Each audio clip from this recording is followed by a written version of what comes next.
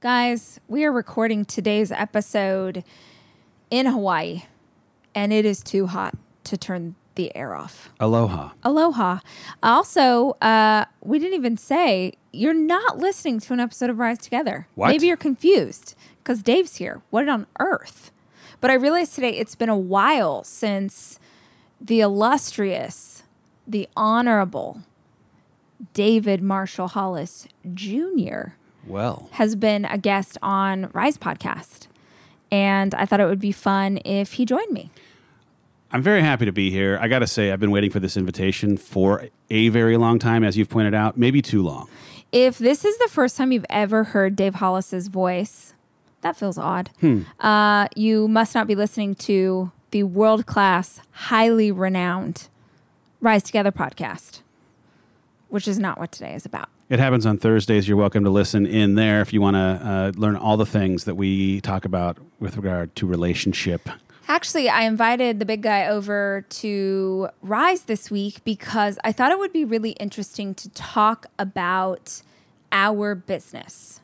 The Hollis Company. The Hollis Company. If you are not already familiar, Dave and I are business partners. He left his job about a year ago. A little more than. To join me in taking over the world. That is correct. Will you tell us a little bit about that? Well, you wooed a very, very sought-after talent from the Walt Disney Company after a 17-year career, the last 7 of which I was the head of distribution, the head of sales on the movie studio side of the business.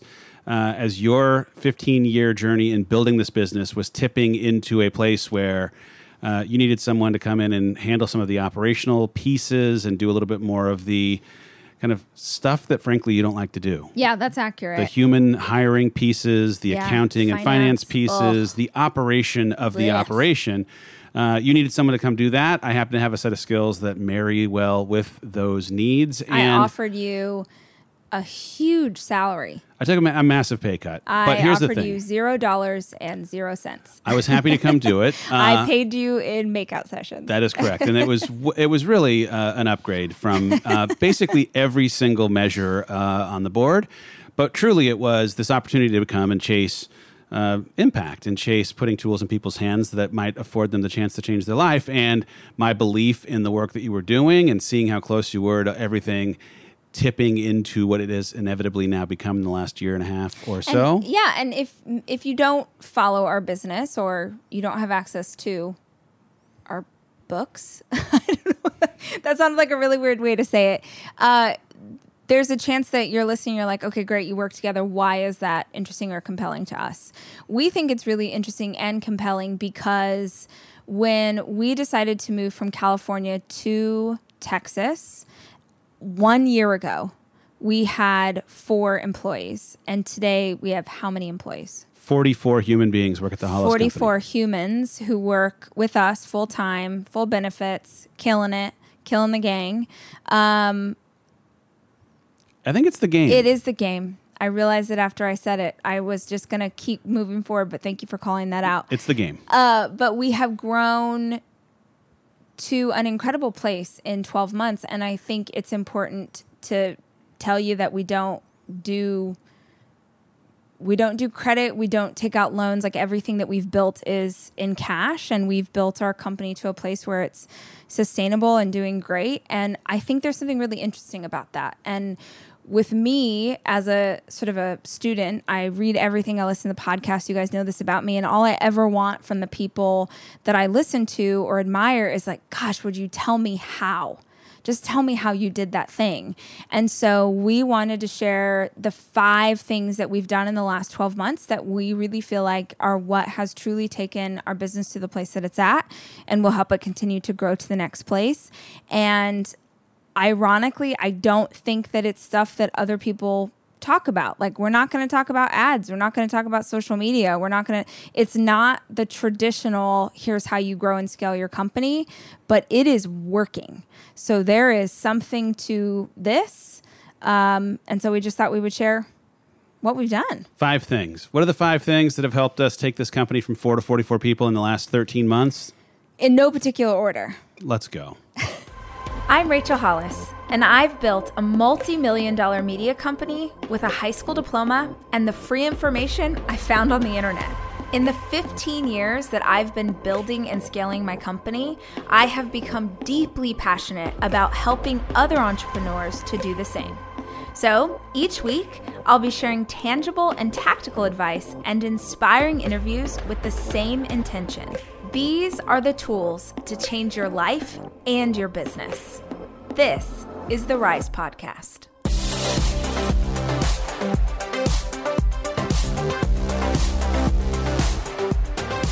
What do we want to start with, honey? Let's start at the top. Leadership. One of the most profound things I ever heard was at a business conference years ago. You guys have probably heard me say it before if you have ever heard me speak or listened to maybe any episode of this podcast. But I was at a conference and someone said, every single problem in a business is a result of the psychology at the top. So good. Every single problem in a business is the result of the psychology at the very top, either because that leader does not have the skills necessary to take them or their business where they want to go, or because that leader has put someone into a position of power who should not be there. But either way, it's the leader's fault. We have very different leadership styles. 100%. Which is, by the way, I think part of why this works as well as it does. But the way that you have led and just have done it basically for the last decade and a half has really been with super dirty nails, rolled up sleeves, and having gotten right under the hood to understand all of the working pieces, because at one point or another during your entrepreneurial journey, you were the one doing the thing that now someone else on the team is doing. Absolutely. And I came into this job having had a different kind of approach because of having had leaders who had a lot of times more expertise in the field that I was managing them for than I myself as their leader maybe even did. And so it's been really interesting to have a need to be a little bit fluid in this leadership journey of my own and moving away from this like kind of corporate experience that I had for a 25-year bit of time in entertainment to now what this small business startup, I'm using air quotes, has really ended up needing. Yeah, in real time. I think what is so interesting about this, because I'm sure that you could listen to anybody or buy a book and they would be like, oh yeah, leadership is the key to growing them. And you're like, blah, blah, blah. Great. How does that apply to me? It applies to you because if you're listening to this, you're a leader and you have influence of some kind, whether you're running a team, whether you're running a family, whether you are growing your own business or you have a side hustle, you are the leader. And that means whatever, seriously, listen to me, whatever it is that your business is struggling with, whatever it is that you need to know to take you to the next level, there is so much stinking power in understanding that you, yes, you are the problem. But if you are the problem, it means you are also the solution. That is so empowering to understand. Like, it's funny when you tell this to an audience full of dudes. When I'm speaking on stage and I'm talking to mostly men, and I'm like, the psychology at the top, the dudes are like, oh, because they're like, cool. If I'm the problem, I'm also the solution.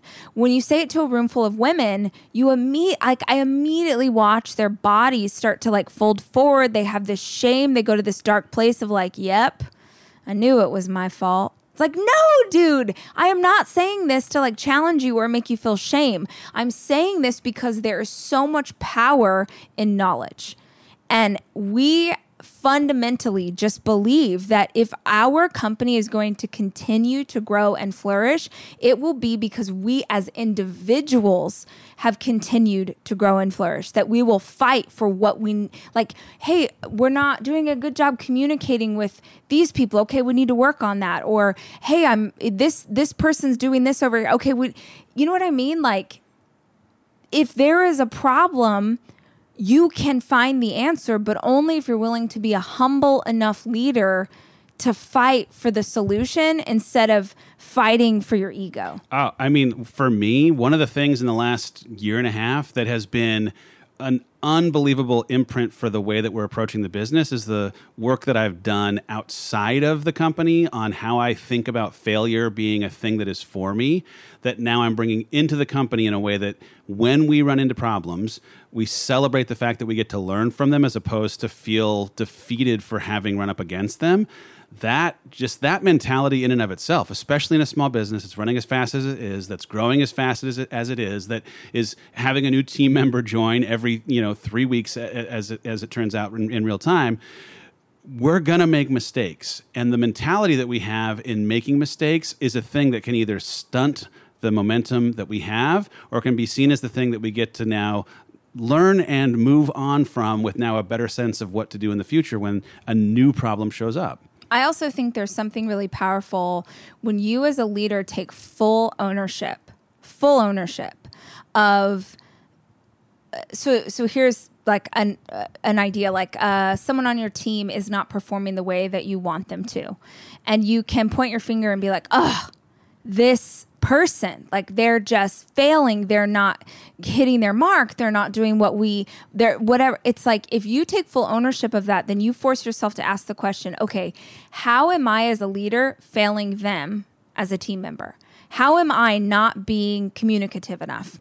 How have I not been clear on their key performance indicators? How have I not what do I need to take ownership of? Because if you keep pointing a finger at a member of your team, I think that inevitably they just get more and more lost instead of finding a way to clarity. Like if you will fight yourself on like, how am I not leading them well so that they can perform the way that I'm hoping that they will. Like if you can exhaust yourself trying to make sure that they have all the tools that they need, all the clarity that they need, there's no misunderstanding, then you can have a real awareness of, hey, you know what, maybe this isn't the right person for the job, as opposed to those situations where you get to the end of, like, I think as leaders, we've all had this, where you get to the end of an employee and it didn't work out and they're leaving, or you've had to let them go.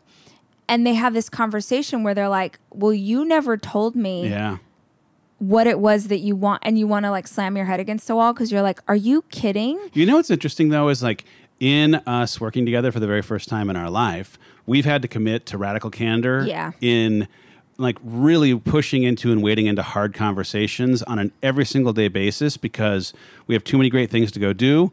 It's too important for us to not get weighed down by something or let something sit unspoken and let it start festering. And so our commitment to dealing in real time with the things that we wish the other had maybe approached in a different way as we grow this business is also trickling into and having a real effect in the way that we're in real time. You see somebody in a meeting operate in a way that isn't in line with what you expect, you find a way to pull them aside, not in a big room, have a direct conversation because you care enough about who they are and what you expect of them so that you can just nip it immediately.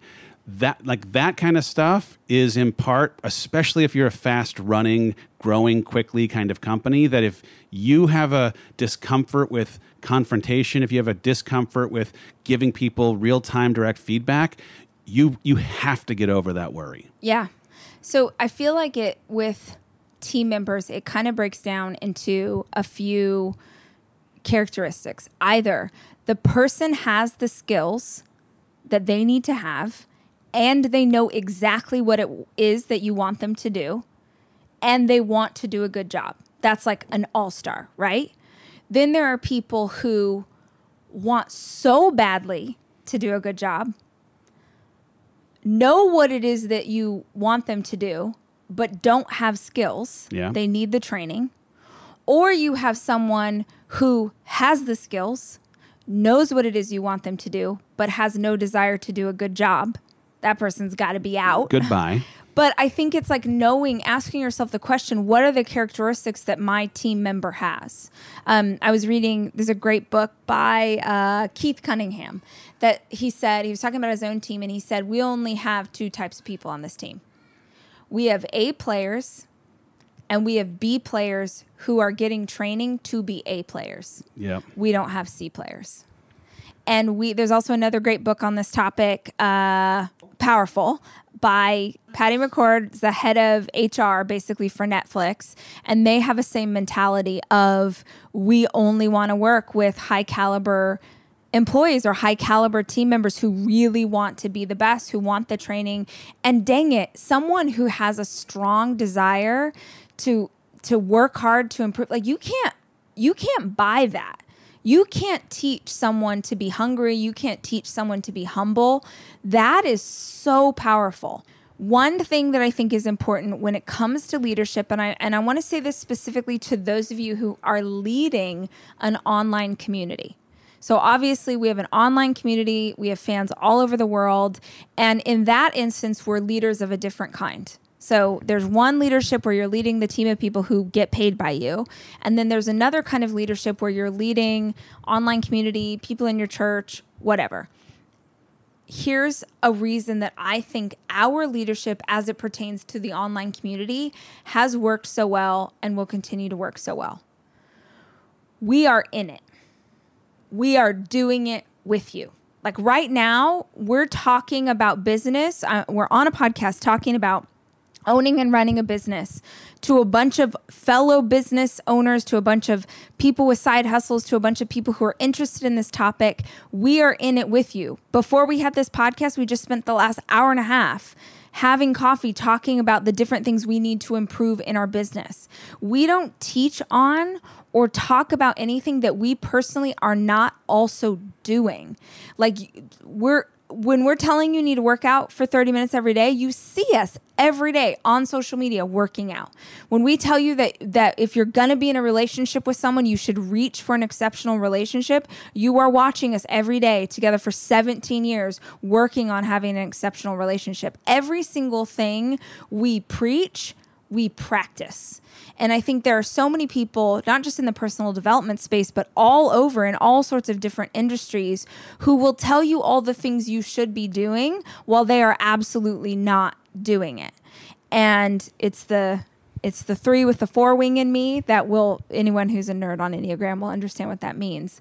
But I have a visceral reaction to doing things, speaking things, creating content that is not aligned with what is happening in my real life. I fundamentally, it gives me and the audience feels that. Yeah. I mean, the thing is, the leadership piece there, the effectiveness is the fact that it's a thing that the audience can sense. I hope that transparency and authenticity, it comes through. And when it also just creates empathy. I mean, like if you want to try and have influence, you have to actually have some empathy to start. And Absolutely. I think that's a big part of it. Yeah. So I think that if you have sort of that online community in the way that we do, it's just something I'd love to encourage you with is like, you might be able to fool some people, but most people will sense it. They'll sense that it's crap.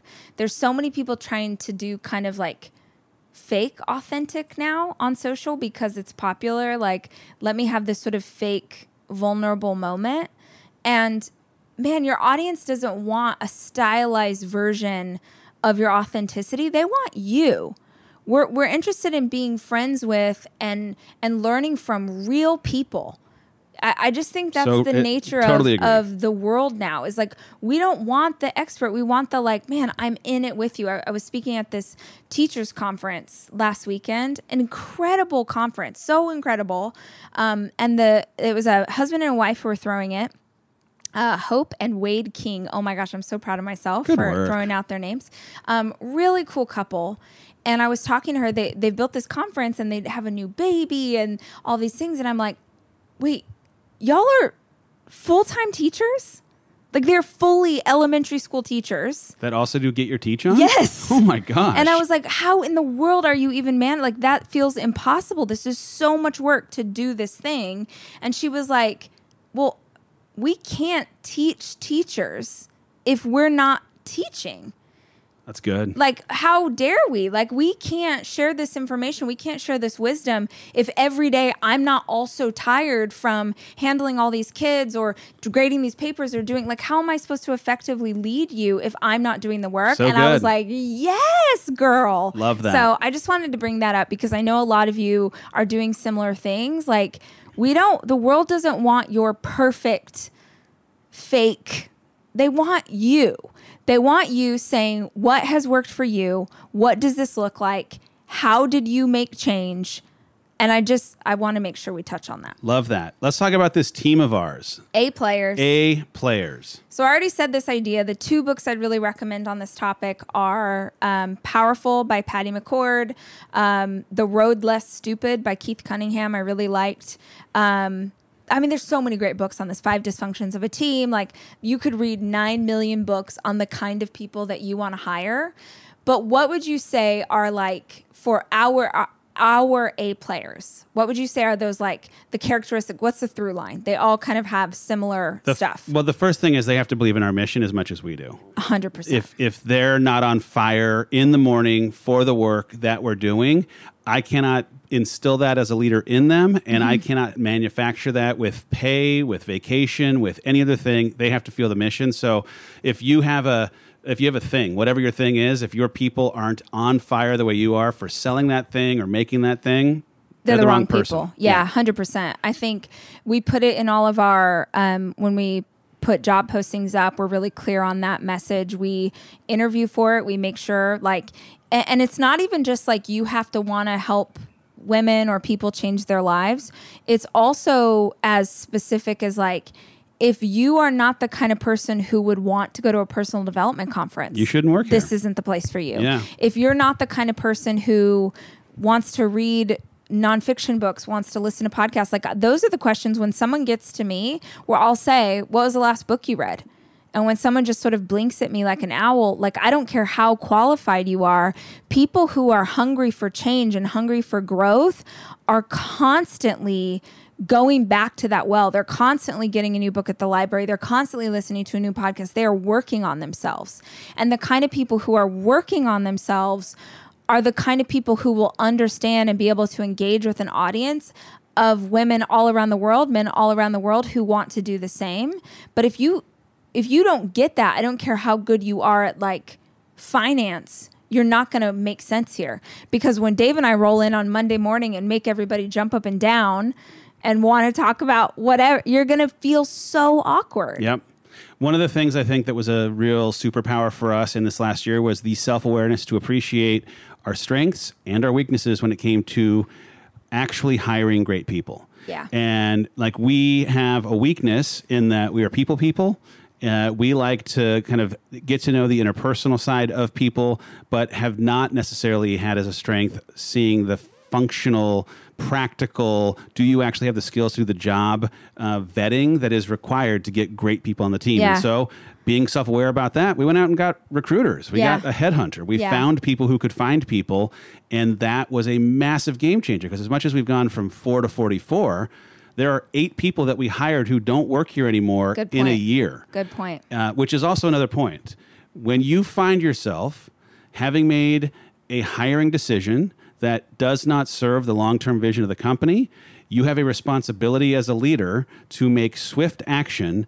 And it is not, by the way, an indictment on that person not being a good person. They could be a great person. We had some great people who were working with us that just didn't fit either the competency that was necessary to do the job well, or they just weren't as like on board for the vision of where we were heading.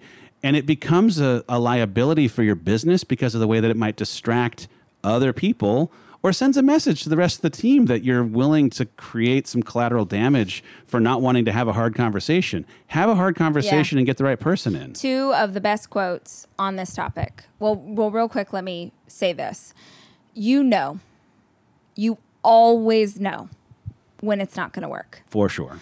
I heard Gary Vee say this once. He was like, I fired that guy the first week, but he worked there for another year. Yeah. Because he was like, in my mind, I knew the first week he wasn't the right person for the job.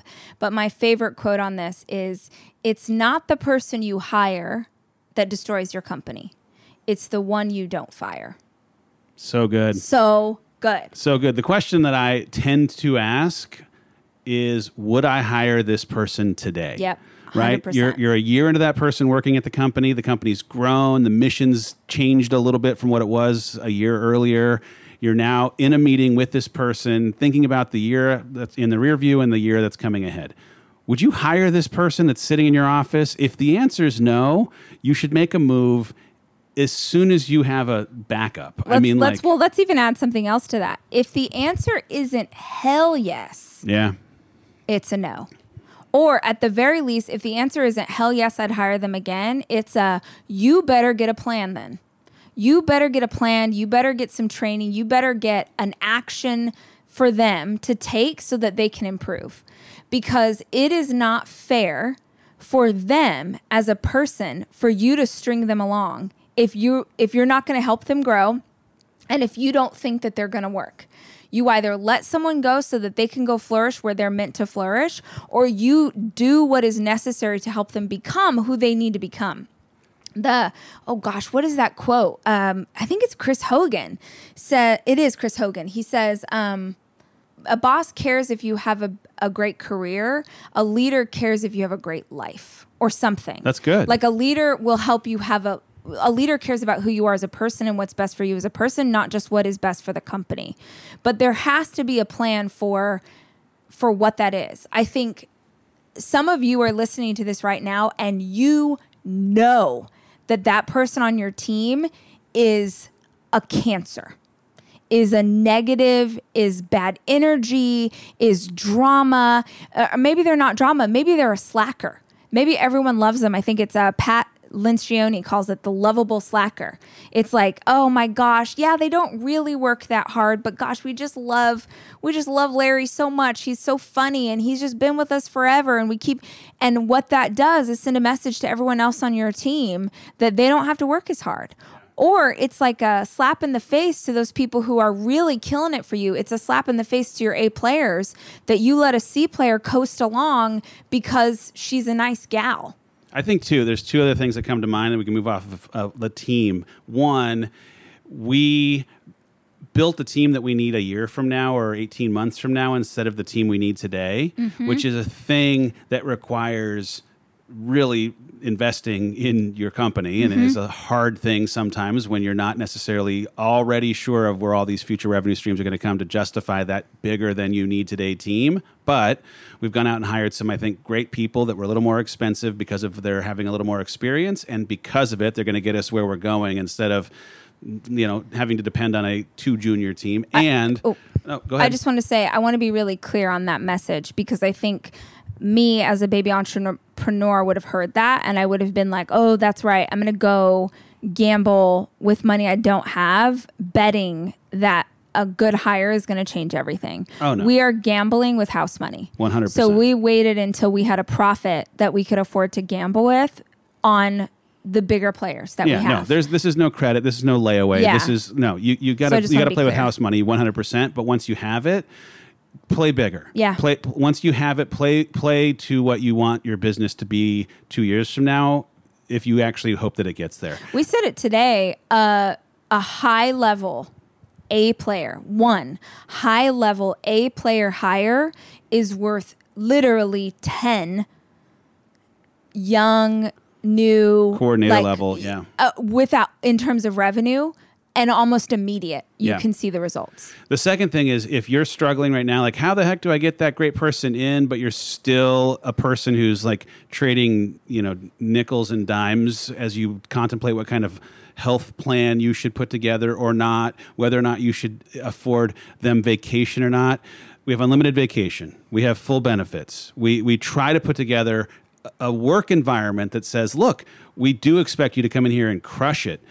But we're going to leave at 5 p.m. We're going to, hope that you can have a life that leaves you full and feels like your full value is being compensated for, whether it's, in pay, but also in the benefits that come with it and the kind of environment that we create. So we want to treat our team the way we would want to be treated if we were them. And I think we have our compensation, like our salaries, our insurance, our 401k, our unlimited vacation, like we intentionally tried to seek out we want to be bomb. Like we want people to see our listings and be like, holy crap. By the way, I'm the pragmatic, practical person in the duo here. And my pragmatism sometimes has meant that I was a little too concerned with this line item on the balance sheet in a short-sighted way. I was like, well, I don't know that we need to give them all of these benefits. I'm not sure that we need to make it that attractive. Like, we're going to make something great, and they're going to want to work here because of what we make, not because of the benefit package. And then you realize you get the right person in. It takes one great person with the right set of benefits to make all the benefits pay for themselves in a minute. So we've had unlimited vacation for 6 months, 9 months? 9 months. I don't know that a single person has even taken a week. Honestly, people we have to take tell advantage. people to take vacation. If you get the right hire, when you get the right hire, because of either using a third party that's going to help you vet the right way, or you have the right set of criteria and you know how to hire the right person, you get the right person in, you have a benefit like unlimited vacation. You're not going to have someone who's taking advantage. And by the way, you're going to create a culture that would have the one person who may take advantage feel like there's no way that they'd possibly deviate from the way every other high achiever on the team is ultimately showing up every day. I think I get so many questions about this from my friends who are entrepreneurs. They're like, oh, how's your unlimited vacay? How does that work? Aren't you? And honestly, how it works is that people tend to take hey, can I take a Thursday off because I got to take my kid to the doctor or whatever. It is not, nobody no one's taken advantage. A 3.5 week vacation. No, never. So just in case you're wondering, it is a huge sign of, I think, respect for your employees, and it has not affected us at all. The third thing, or 5 things, is a focus on what the audience wants, which sounds pretty simple, but at the end of the day, when you're thinking about what the audience wants, serving them well is the secret. It's to our secret sauce. Every single thing that we do. Everybody is how are you guys doing this? How are you selling this? And guys, this is going to sound douchey. I'm not. This just real talk. We're entrepreneurs here. Let's real talk this. We've been very successful in the last 12 months. And everybody in similar industries, how are you selling this many books? How are you selling this many journals? How do you have this many? And how did this many people come to your events? What are you doing? How is it? And honestly, nobody wants to hear my answer because they want me to say, oh, well, we have a Facebook ad budget or we did an email drip campaign, or no, 1,000,000%. We listen to the audience.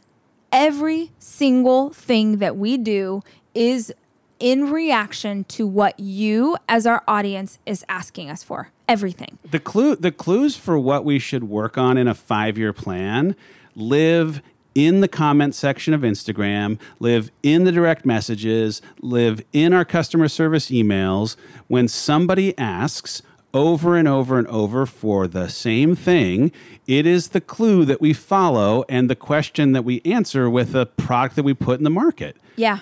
I mean, that's Girl Wash Your Face. Everyone's like, oh, this book, how did you know that? I'm like, because Girl Wash Your Face was the questions I got most often from my online community. I'm struggling with my marriage, or I hate the way I look, or this thing or that thing. And I thought, well, I'm just going to write a book that's a response to all of these same questions. The 20 questions I get over and over and over. People are like, how did you know? Look, no way I knew it was going to do what it did, but I knew that it would resonate with women. Even when I'm thinking back when Dave first read it for the first time, he was like, oh my gosh. You should not put this out. You should not put this out. This is too much. This is too vulnerable. This is too much information. I was like, I just really feel compelled that this is what I'm supposed to do. So the reason we say that to you, especially those of you who are in relationship with the community online, is listen to what they are asking you. So, and by the way, this isn't just people of an online community. This is you, bakery store owner. This is you, hair salon owner. This is you, massage therapist. Your customers and your clients are asking you the same questions over and over, but you think that what they're asking is so simple and so obvious that there's no business there. And the reality is the things that we think are so simple and obvious, it's because we're an expert on them. Do you know what I'm saying? We were talking to some friends recently, and I was trying to encourage him to do, y'all know I do my online coaching, and it's been, not only has it been incredible for me as a teacher to learn to communicate through live video, but it's been our community is incredible 12,000 students all over the world. It's amazing, amazing, amazing. It's been such a blessing for the community this year. It's been such a blessing for us as a company. And I was trying to convince a friend of ours to do it. And he was just like, what would I even teach on? And I said, do you have like 10 questions that you get? And he was like, of course. And he starts laying them out. I get hundreds of emails on this things and thousands of questions on that. And I was like, dude, that's what you teach on. That's what the audience is asking you to supply them with. So we think of that we think of service as two things. One, it is making sure that our company is truly built around what you are asking us to build. You are asking for solutions. And I think it's our job, our mission to try and come up with solutions that work for you, that meet you where you are with what you've got. The other thing to us when it comes to service, and this is really social, or even I think of this, like we just went to a restaurant. We went to a restaurant here in Hawaii, Kalapaway Deli. If you are in Kailua Delicious. And you want to go visit, there's Kalapaway Market, which we love, but they opened this cute little cafe and deli. And we've gone there like 4 days in a row. Literally 4 days in a row. We snuck away for lunch. We're eating the same thing every day. Part of it is the food is bomb. But really a big part of it, and if you guys know them, whoever owns that, I want you to like send this note. Big part of it is Paula. Paula, like her customer service. Unreal. I don't even know Paula's job. She is either the owner of all of Kalapaway or she is everyone's dream employee. She's the chief engagement specialist. Oh my gosh. At this restaurant. So the reason I don't know her job is she's like hostess, like she's sitting people, she's grabbing food, she's cleaning tables, she's chatting with the customers. She is so fun. She's so engaged. Like I love her. And this is the thing is like, what does customer service look like to you?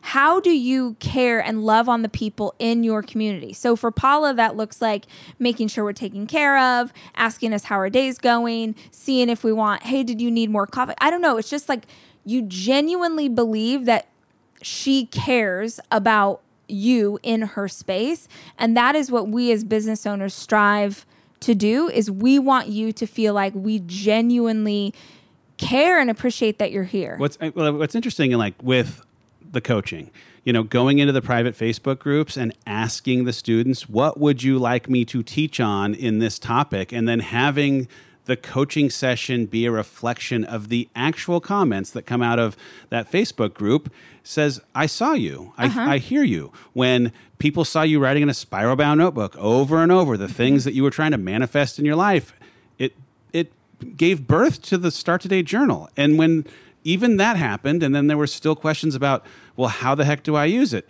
You heard that feedback and made a podcast episode. It's episode 72 of this very podcast. We made videos on how to use it. Episode 72 is a really great example of service as well, because one of the things that we are very mindful of, like, please hear me, we are very mindful of the fact that we have members of our community who do not have an extra dollar to spend. Yeah.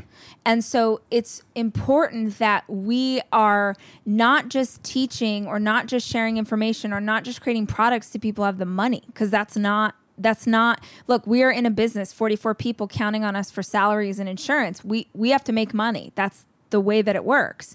But at the same time, whenever possible, we have to be able to give away and do as much content as we can for free.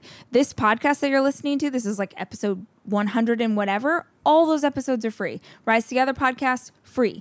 The hundreds upon hundreds of episodes of our live stream that we've done every day, free. By the way, like, we have this conference called Rise. It's amazing. Being in the room, there is literally nothing on earth like it, but we knew that not everyone was going to be able to make it to that experience in person, so we made a documentary.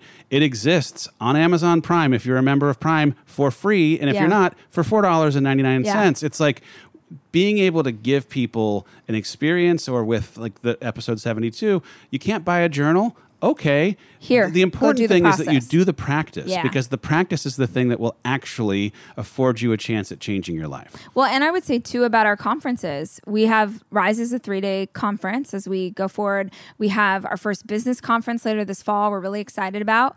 I would challenge anyone to find a 3-day personal development conference where the least expensive ticket is $200. Like it doesn't exist. And we could charge more.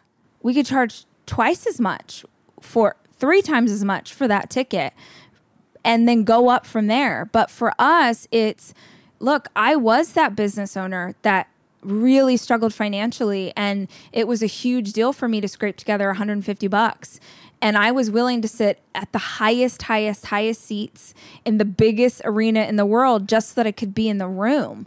And I want to be mindful of serving at every level, not just at the ones who have the money to spend. So I think that serving your community well, it pays dividends. It comes back over and over and over.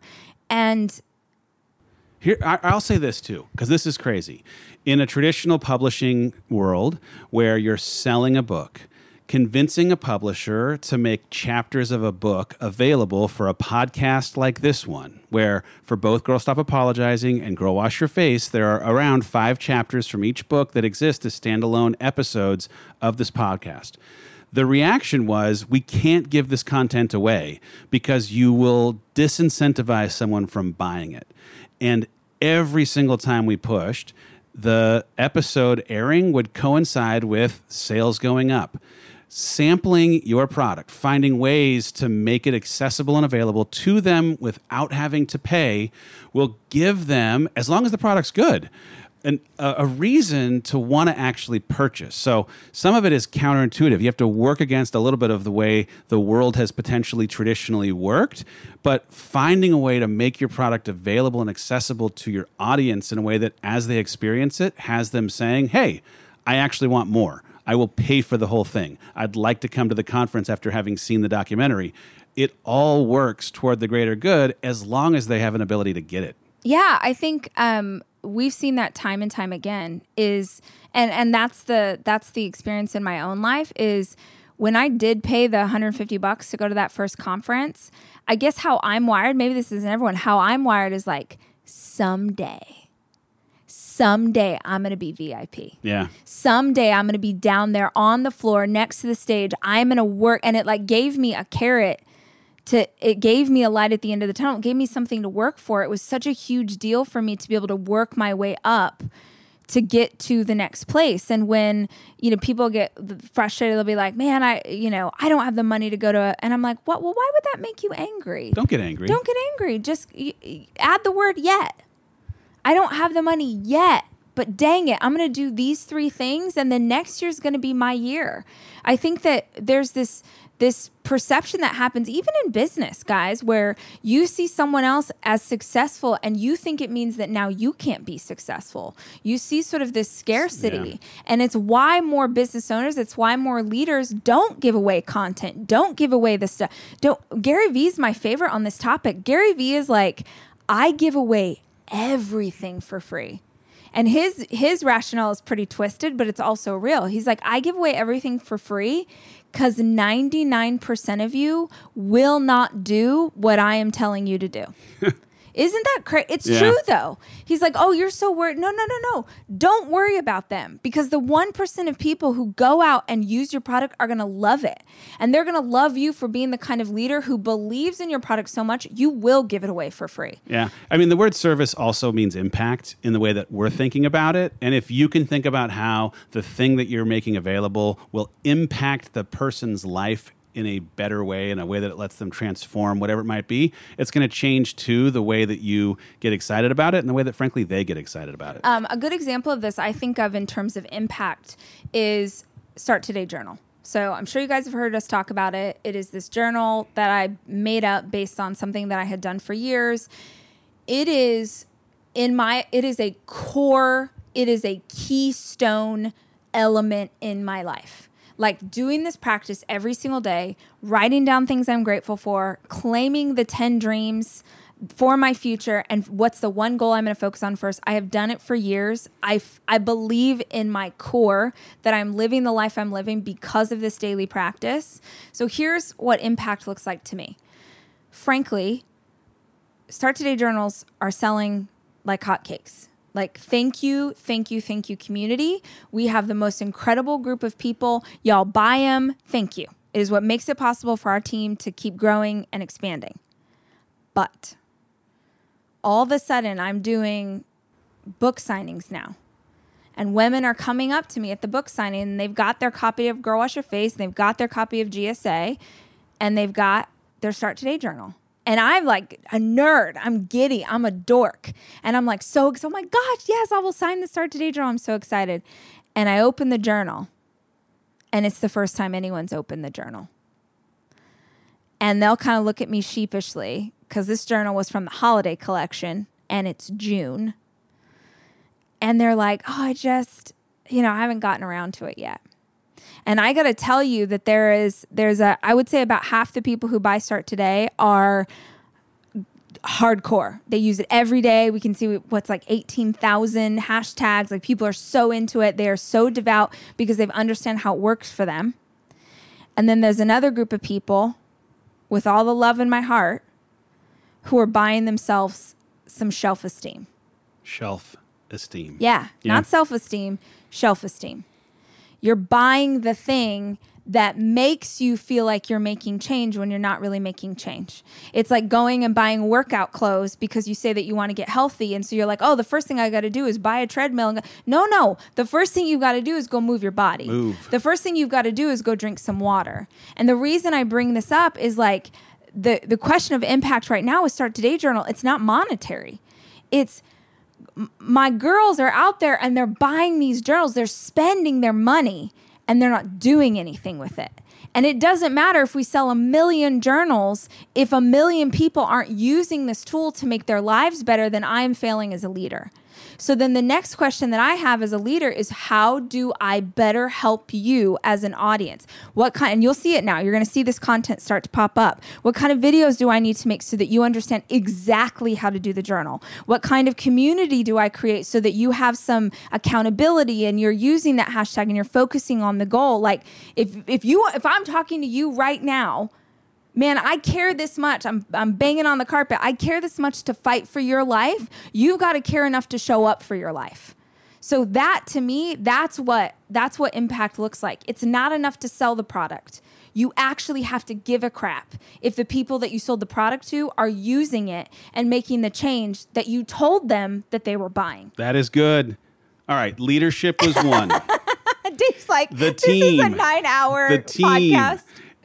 Building up a team of A players was 2. Service, focusing on how you actually are serving your community is 3. And the 4th key to this success of the last 13 months. Keep it simple, stupid. Keep it simple, stupid. Keeping it simple. Focusing on the things that actually drive and move the needle and not being distracted by every other thing. So we sell 4 products. This big company, we've had incredible revenue growth, incredible profit growth. We only sell 4 things: books, journals, coaching, live events. Those are the only 4 things we sell. And the exception to that is that we do have, like, QVC is a really good example.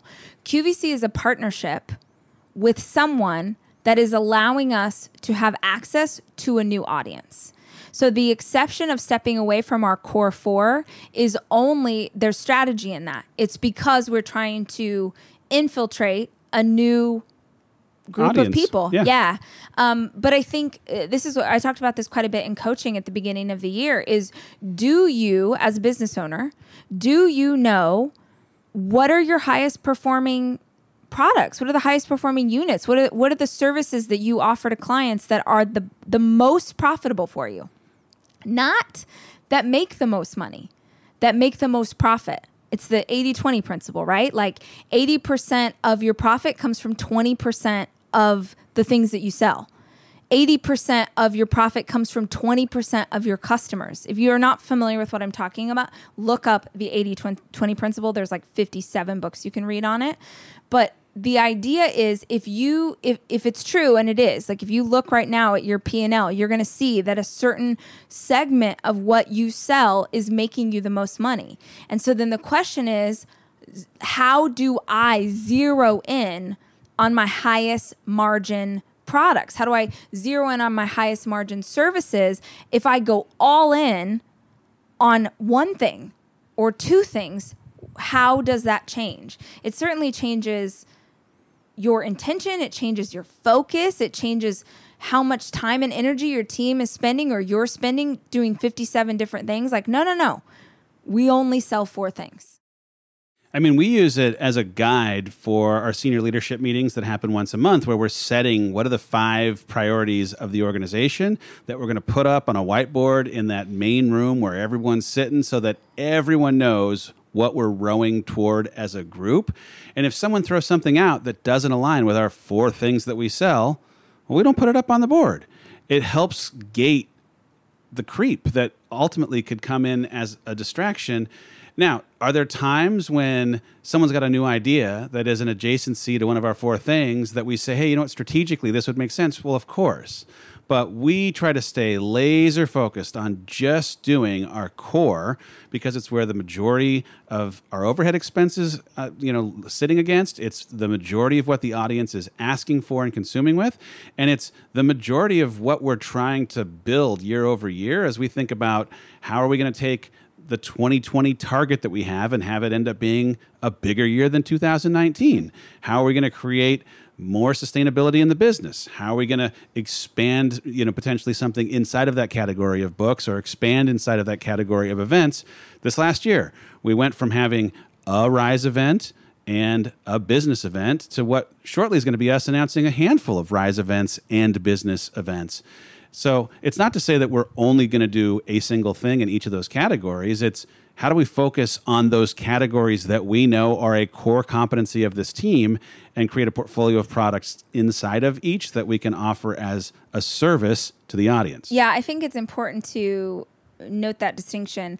When I say we only sell 4 things, I didn't say we only have 4 products. Yep. You know what I mean? Because we only sell 4 things, books being one of them, but we have many books. I have many books. You're about to launch your first book. So it's not that there's only one SKU of that product, but it's that we as a team or as individual groups amongst our team need to know how to sell only 4 things. Because if you know how to sell one book, you can sell any book. Yep. The other thing that's really interesting too, just going back to this idea of service, is all 4 of these products were at the request of this audience. Every single one of those things was something that the audience asked us, and we were like, well, shoot, I guess we can figure it out.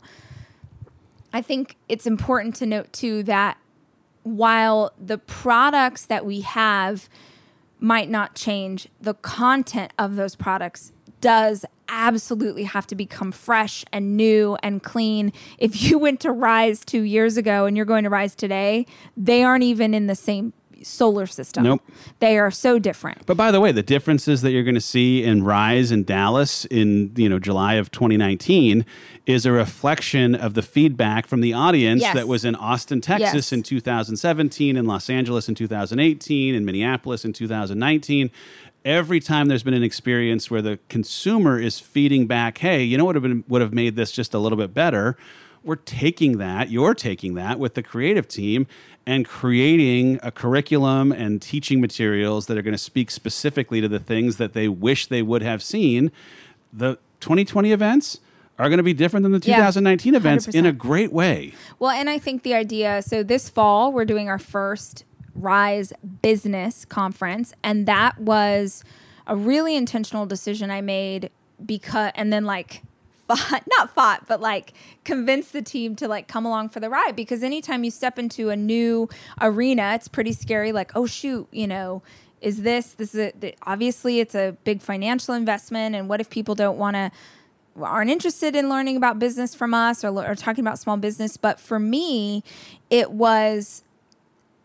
I kept getting those same questions from you as an audience about business stuff, where I kept speaking at business conferences where I would talk about really basic things, really basic, a marketing plan, or how, let's talk about social, let's talk about margin. And I could see these people like deer in headlights, where they've paid, $5,000 to come to this conference. And I'm like, oh my gosh, you don't know anything about business, which is okay, because that was me, right? Back in the day, going to conferences were how I learned. But it makes my blood boil that there are people who are saying, come to my business conference, spend all of this money with me, and then you got a pat on the back, you got to go to a networking event, you got to get inspired maybe by some speakers, but you left without any idea of how to grow the profit in your company. Tangible. Like I did it for years because I was too dumb to realize, like, wait a minute, I'm super inspired and I have a great new quote for my wall, but I don't actually know how to make more money. And I literally, the big turning point for me was I had gone to a conference and there was someone there who had mortgaged their house to be in the group who got to come to this conference. I got to talk to them afterwards. They had mortgaged their house to come to this thing. And the reason that I am freaking out is because at that level, when you're paying this kind of money, this is supposed to be the high level. This is like, you already know how to do business, and now we're going to go one level up. And as I'm coaching them from the stage, because I just happen to call on these people and I'm coaching them from the stage, I mean, they don't know fundamental basics. Margin, but they're gross. But they're like so many people. They're obsessed with the idea of keeping up with the Joneses. There they are, and I can see the jewelry and the jacket and the jeans, and you've got your fancy bag, and everybody around you thinks that that you've got it all together and you know what you're talking about. And the reality is, like, yes, this person should not have done that. That's dumb. This sort of last-ditch effort. I'm going to mortgage my house to go to a conference. I can't even fathom. But the part that makes me angry is the person who threw that event. How dare you not care? How dare you not care that your message is not that they don't know how to do these things? Sorry, I went off on a tangent. But that's why we did the conference. I was like, geez, I don't know, like, the fancy whatever, but I know how to help people make more money. Yeah. I know how to help them figure out how to increase profit. I can teach you how to do social media. So we have some of the greatest friends in the world in this arena who can teach you how to do sales, who can teach you how to put together an email. Like, it's this thing, like, remember that what I said earlier about people keep asking you the same questions and you're like, oh, that's too simple. Or the other thing that people think is, oh, it's been done before. You know how many people have done a business conference? I guarantee you they haven't done a business conference like we're going to do one. Oh, for sure.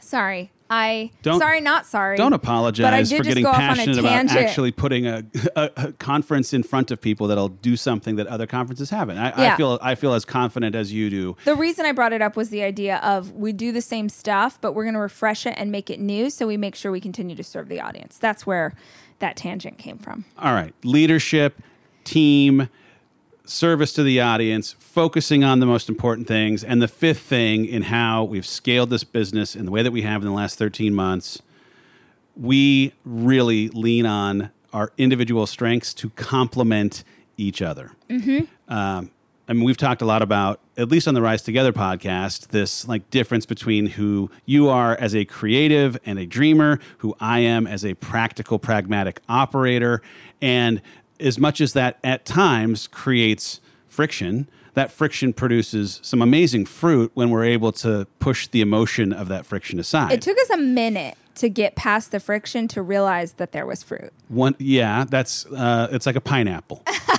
Yeah, it is like a pineapple. It is like a pineapple. Aloha. I'm bringing it full circle here. Here, let me give you an example. So I am very much a startup kind of leader.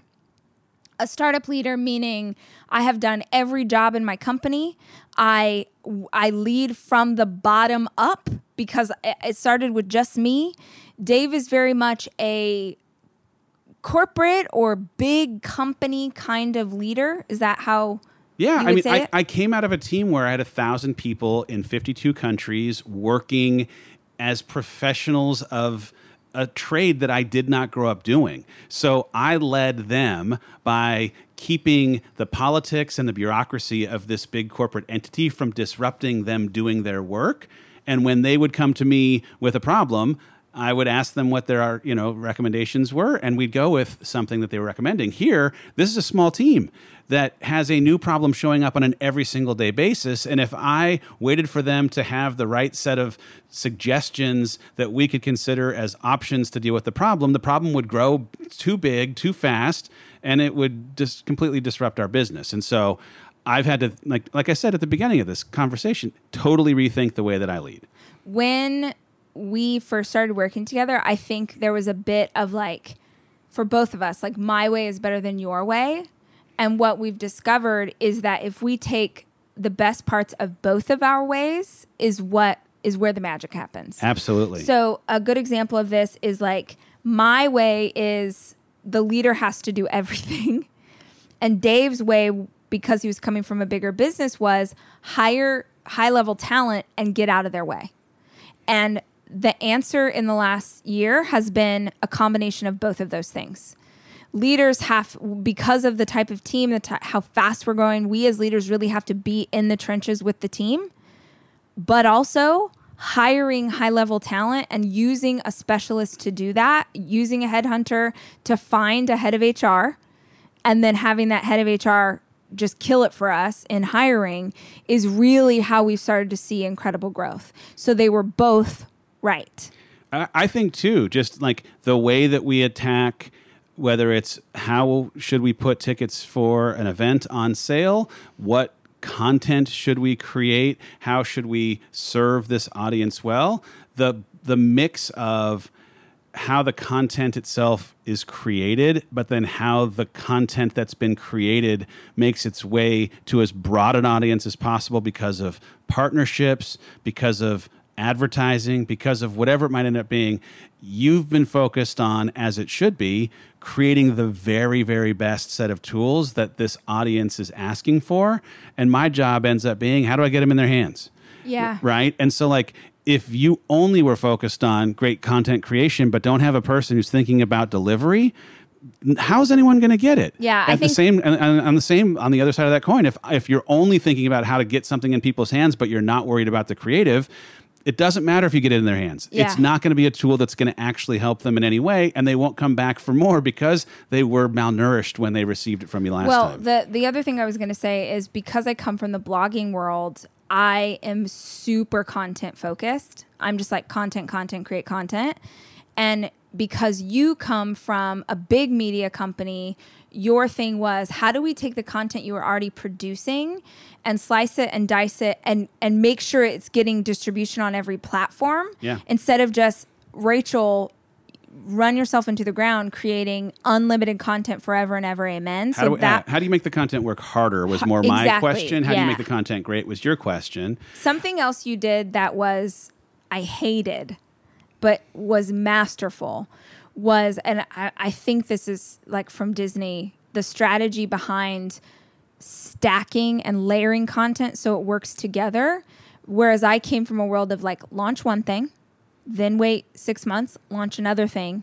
And as much as the first 6 months you were on board, it nearly killed us of having to figure out how to stack all these things and make sure that there was synergy between launching a book and then launching a movie in theaters, and then it comes out on Amazon, and how does that coming out on Amazon drive it to the book on Amazon, and coaching, it was so stressful to figure out. But I don't know what that's called, stacking is what I call it, that's been bomb. I think the biggest piece of advice I would give is if you can do a little diagnostic to identify what your particular set of skills, like Liam Neeson is, if you are the creative, then do you have an operator, right? If you're an operator, do you have a creative? If you're a creative or an operator, do you have an entrepreneur, right? There are different personality types that every business needs to get from where it is to where it wants to go. If you and your leadership are all exclusively creators, you are not going to scale. Yeah, I'm a creative. If you are all exclusively operators, you are not going to scale. And so the secret here, the fifth of our 5 things, and how we've leveraged the unique set of skills that we each bring in a way that complement each other and have the 1 and 1 equal 3 or 5, that has been a killer unfair advantage because of who we each are and how we've each taken our previous business experience and brought it to this one. I do think it has been really helpful. I want to be careful with how I say this because I might have heard this wrong and made bad hiring choices years ago. But I do think it has been very powerful for me for the first time ever in you as a business partner, and then with a lot of our key leaders, I am working closely with people who came out of incredible business. Like our leadership team comes from Spanx and SoulCycle and just incredible companies. And so for the first time in my life, I'm really closely surrounded by people who came from profitable businesses. And as a creative or an artist, it was hard for me to ask people to pay for anything. Like I spent a lot of my years in debt and struggling financially. Like I've told the story before of the first rise. I went $42,000 in debt. $42,000. That was not money I had. I had to work so hard that year just to break even because I had gone so into debt off this, you can't see me, I'm doing air quotes, very successful event because I was afraid to charge people too much money because I didn't want, an artist will give it away for free. An artist will, because they don't ever want like the beauty of the art or the craft or whatever to be hindered by adding a dollar amount to it. And there are a lot of you right now who are in that boat who need what I have and maybe don't have access to it yet. So let me be this person that speaks it over you. It doesn't matter how altruistic your endeavors are. It doesn't matter how much impact you want to have. It doesn't matter if what you are trying to do is straight from your heart, straight from the Lord, straight from the best places on earth.